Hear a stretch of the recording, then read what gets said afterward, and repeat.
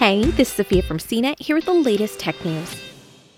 A gas leak from an underwater pipeline in the Gulf of Mexico led to a raging fire on the ocean's surface Friday.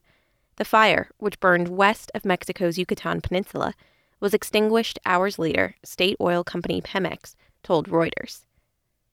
Twitter user Manuel Lopez San Martin showed videos of the fire, including a shot of boats working to put out the flames. The fire started in an underwater pipeline connecting to a platform at Pemex Maloob Zaap oil development. People familiar with the matter told Reuters.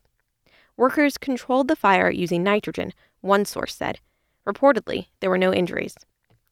The powerful images zipping around social media are usually accompanied by the proclamation that the ocean is on fire. Not to go full Neil deGrasse Tyson here, but it's worth taking a look at how this might happen. The fire itself is happening at the surface, as Simone George, a professor of organic geochemistry at Macquarie University in Australia, explains. He suggests there must have been enough of a continuous stream of natural gas in one place to sustain the fire and keep it churning, resulting in the wild images you see on the internet. And while a continuous flow of methane is problematic, it's a greenhouse gas. He notes that fire may have helped contain some of the damage. An instant report shared with Reuters reportedly said the turbo machinery of Maloob Zaap's active production facilities were affected by an electrical storm and heavy rains. Pemex said it would investigate what led to the incident, but didn't immediately respond to CNET's request for comment.